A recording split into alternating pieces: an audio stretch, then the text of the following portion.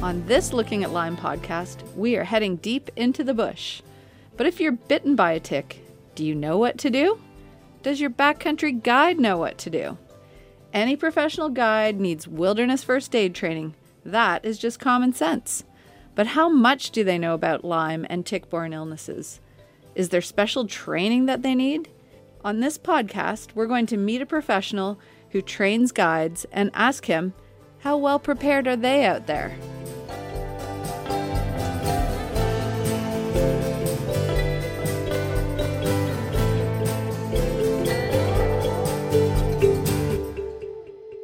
Michael Crawford is an instructor with Slipstream Wilderness First Aid. He has a lot of experience keeping people healthy. He started 35 years ago in the United States Marine Corps as a medic and has been in the healthcare field ever since.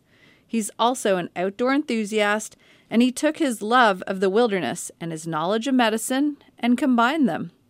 He now trains guides and outdoor enthusiasts in wilderness first aid, including tick-borne illnesses and initial treatment. We contacted him in Victoria.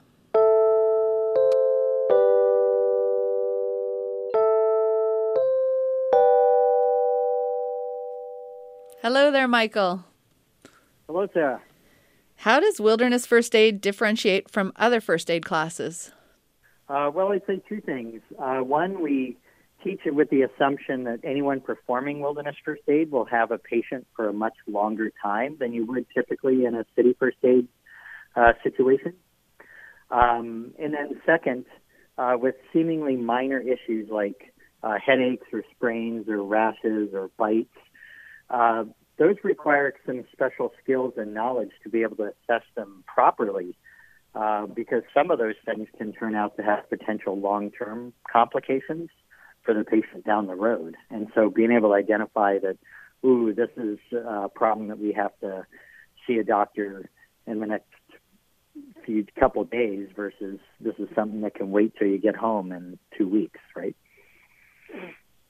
Who are the people that participate in your courses at Slipstream? Most are outdoor leaders, so like instructors or guides, outdoor education teachers, park wardens, and occasionally we get serious recreationalists as well. How do you train people to consider a tick-borne illness? The first thing I do is prevention training, to be honest, because that's always the best approach, right? So teaching these outdoor leaders to teach daily tick checks, which significantly reduce the risk of tick-borne illness. The other part of that is knowing what people have to look for, right? So these outdoor leaders need to be able to teach their participants how to find these ticks, right? Adults are relatively easy to find in most cases, but nymphs are very small and so quite difficult to find. And so being able to teach this to trip participants and what a tick check entails and where you're most likely to find them and these kind of things takes a bit of training. The second thing I would say is tick-borne illnesses are going to generally be part of a differential diagnosis, so all the different things that could be wrong with somebody with the kind of symptoms that they're presenting. In situations where you have like bites or rashes, any condition where you have multiple system symptoms, so different systems in the body like your skeletal systems, your bones and your joints, your neurological system, so, your nerves and your brain, gastrointestinal symptoms, your stomach and your GI tract, cardiac symptoms. So when you have multiple system symptoms, right, that's indicator potentially of a tick-borne illness as well. History of a known attachment, so people that have maybe done a tick check and found a tick and then subsequently removed that tick, hopefully properly, and then save the critter. Also a patient history of travel, right? Because Lyme disease is a good example in that symptoms usually appear 3 to 30 days after the bite. So somebody could come on my 10-day trip, a week after they were somewhere else. And so they could have gotten a tick bite in another location, and now they're on my trip and they're having symptoms. So even though my trip may not be in an area that's endemic for the geotick, then it doesn't mean that the person can't be sick with a tick-borne illness, right? So.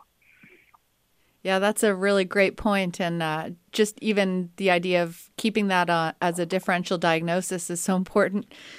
If somebody did have a known tick bite and they had an onset of signs and symptoms, is that possibly should be considered a medical evacuation?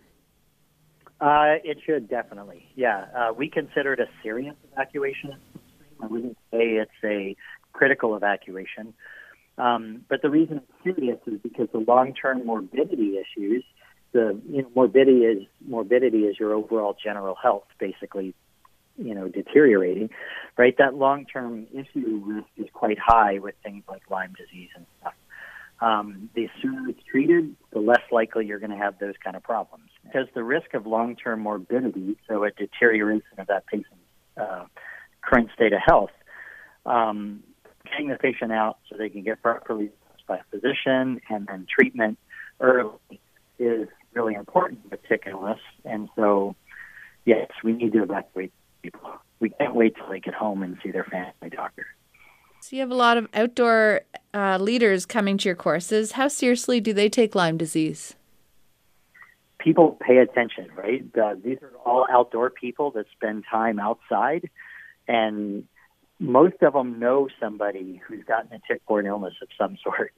I've had quite a few students in the class that have had tick-borne illness and have told us their stories.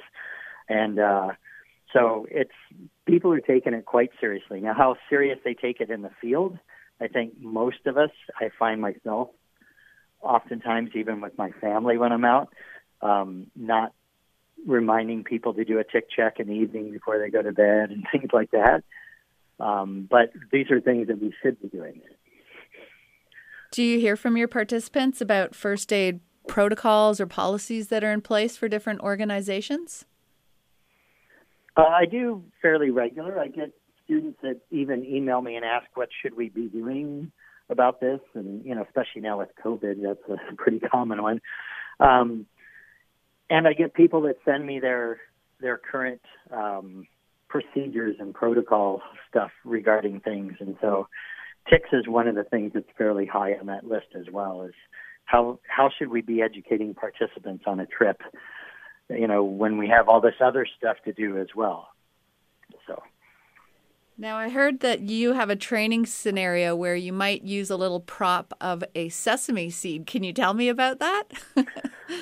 Yeah, so I actually use a flax seed, and I just some basic kindergarten clear glue, and I just glue it on somebody, with a little redness around it, and sometimes I'll put a bullseye-style rash on the person as well, and give them some vague symptoms and run the scenario and see how the students do and how they deal with it, and how they think, how their mind wraps around that potential problem. Yeah.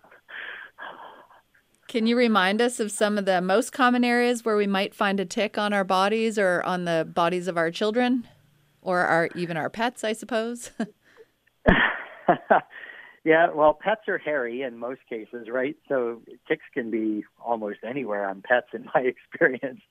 I used to have a dog and found them all over the place on him. But for humans, typically creases in the body, so your popliteal space behind your knee, the cruel fold where your bum cheek meets the back of your thigh, where your belt would be. Ticks are heading upwards because most mammals cannot remove a tick from places around their neck, right?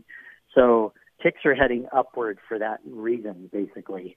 And then when a tick gets to a place where it can't really go any further, or maybe it's too lazy to go any further, it just settles down in that one spot. So if you imagine yourself as a critter climbing up towards your neck, think about the challenges of that and where you're going to settle down. So your crotch, your belt line, creases in your body, and if they make it all the way up to your head, you can even find them in your head. I found an engorged tick on the very top of my head once. So, Well, there's another thing we have in common, because the one that bit me was in the back of my head, too. Oh, right on. Yeah. Now, if we do find a tick, what are some considerations for removing a tick? Well, the first one is you want to try to keep the tick alive. So all the old wives' tales about using, lighting a match and then blowing it out and putting it on the tick, or Vaseline, or unscrewing the tick. I seem to get that one a lot, and people seem to think they're reverse threaded, so you have to turn them the other way. Like, these are all wives' tales that are most likely going to cause you to kill the tick, maybe even leave the tick's mouth parts inside your skin, right? So they're not recommended. We recommend using a tick tool, removal tool of some sort. There's many different kinds out there. They're not hard to find.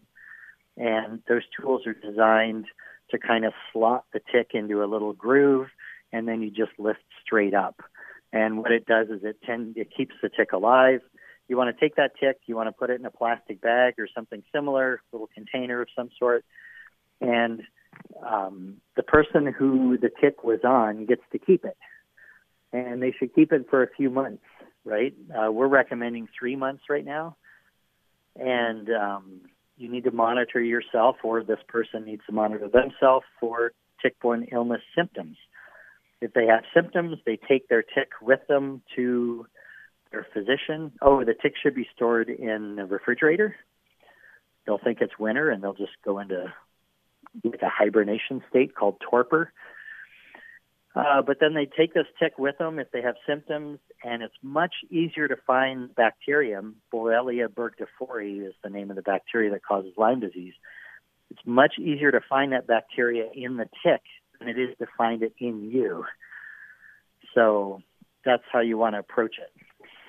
That's great. Thank you so much, Michael. And we did do an interview earlier on with Justin Wood from Genetics, which is a private Canadian lab that does test ticks for different tick-borne illnesses. So that is another place where people can send ticks for testing. And in fact, I learned that they don't need to be alive for testing, which I always thought they did. So that's another interesting fact. But you're right. Those myths are crazy. The ideas people have of burning ticks or putting Vaseline on, because that's actually going to cause the tick to regurgitate and put its saliva into your body, which actually means that you might then become exposed to a pathogen, which you would not have if you hadn't done that. Yeah. Yep, I've heard that as well. Mm-hmm. When you run your courses, what would you consider a success for somebody coming away with this new knowledge? Just a reasonably high level of awareness, such that, one, they're advising people how to prevent tick-borne illness, but then also, two, if they have a patient who has symptoms, that maybe a little bell goes off in their head and they think, ooh, maybe I should consider this, right? Because people that get tick-borne illnesses initially do not present as being terribly sick, right? And so if I have a patient who's really, really sick, it's easy to make a decision to evacuate that patient. Whereas if I have a patient who's only mildly ill, evacuations are risky. They cost a lot of money. They take out a fair amount of time out of a commercial trip. And so I think people tend to go, oh, well, you're not really that sick, right? And so I'm hoping that coming out of our courses, students are at least aware enough to recognize the warning signs and think and consider tick-borne illness as a differential diagnosis, right? And if it's a possibility, get the patient out. That's all I can hope for. And what is the level of awareness out there for tick-borne illnesses? I think it's getting better, but I do think that there's still an awful lot of misunderstanding and myth that just doesn't seem to want to go away. So, I mean, it is getting better, but we're not there yet. We still have a lot of education to do, as you know. So as we wrap up, what do we need to do to help clarify some of that information and break down some of those myths? I wish I had a good answer for that. As an instructor, I fight that all the time with all kinds of topics, not just tick-borne illness. But yeah, we got to get people believing in science, right? And make sure they understand. I think the other thing too, though, is quite often we like to talk at a reasonably high level and use big fancy words when we should dumb things down so the average person can kind of wrap their head around stuff. That's what our jobs are as teachers, is to help people understand things. And so, I think quite often in organizations and in the science community, we tend to talk at a high level. And that's exclusive. That leaves a lot of people out of the conversation. And we need to not be doing that. We need to talk in such a way that people can understand and that people can wrap their head and understand the risk and convince people to do tick checks. That's a really hard thing to do, to be honest. Oh, those are such great points. Thank you so much for your time today, Michael, and welcome. Have fun on your next adventure. I know you're off on lots of them. Will do. All right. Take care. Okay. Bye. Yep, you too. Bye now.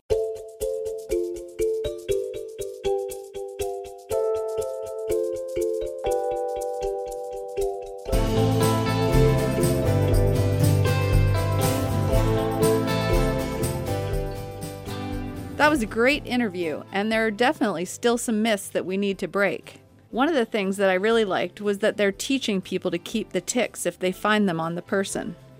So, it sounds like we need to learn how to do tick checks. And in the words of country star Brad Paisley, I'd like to check you for ticks. See you next time on the next podcast of Looking at Lyme. This is your host, Sarah Cormode, for the Canadian Lyme Disease Foundation. Stay safe in the outdoors.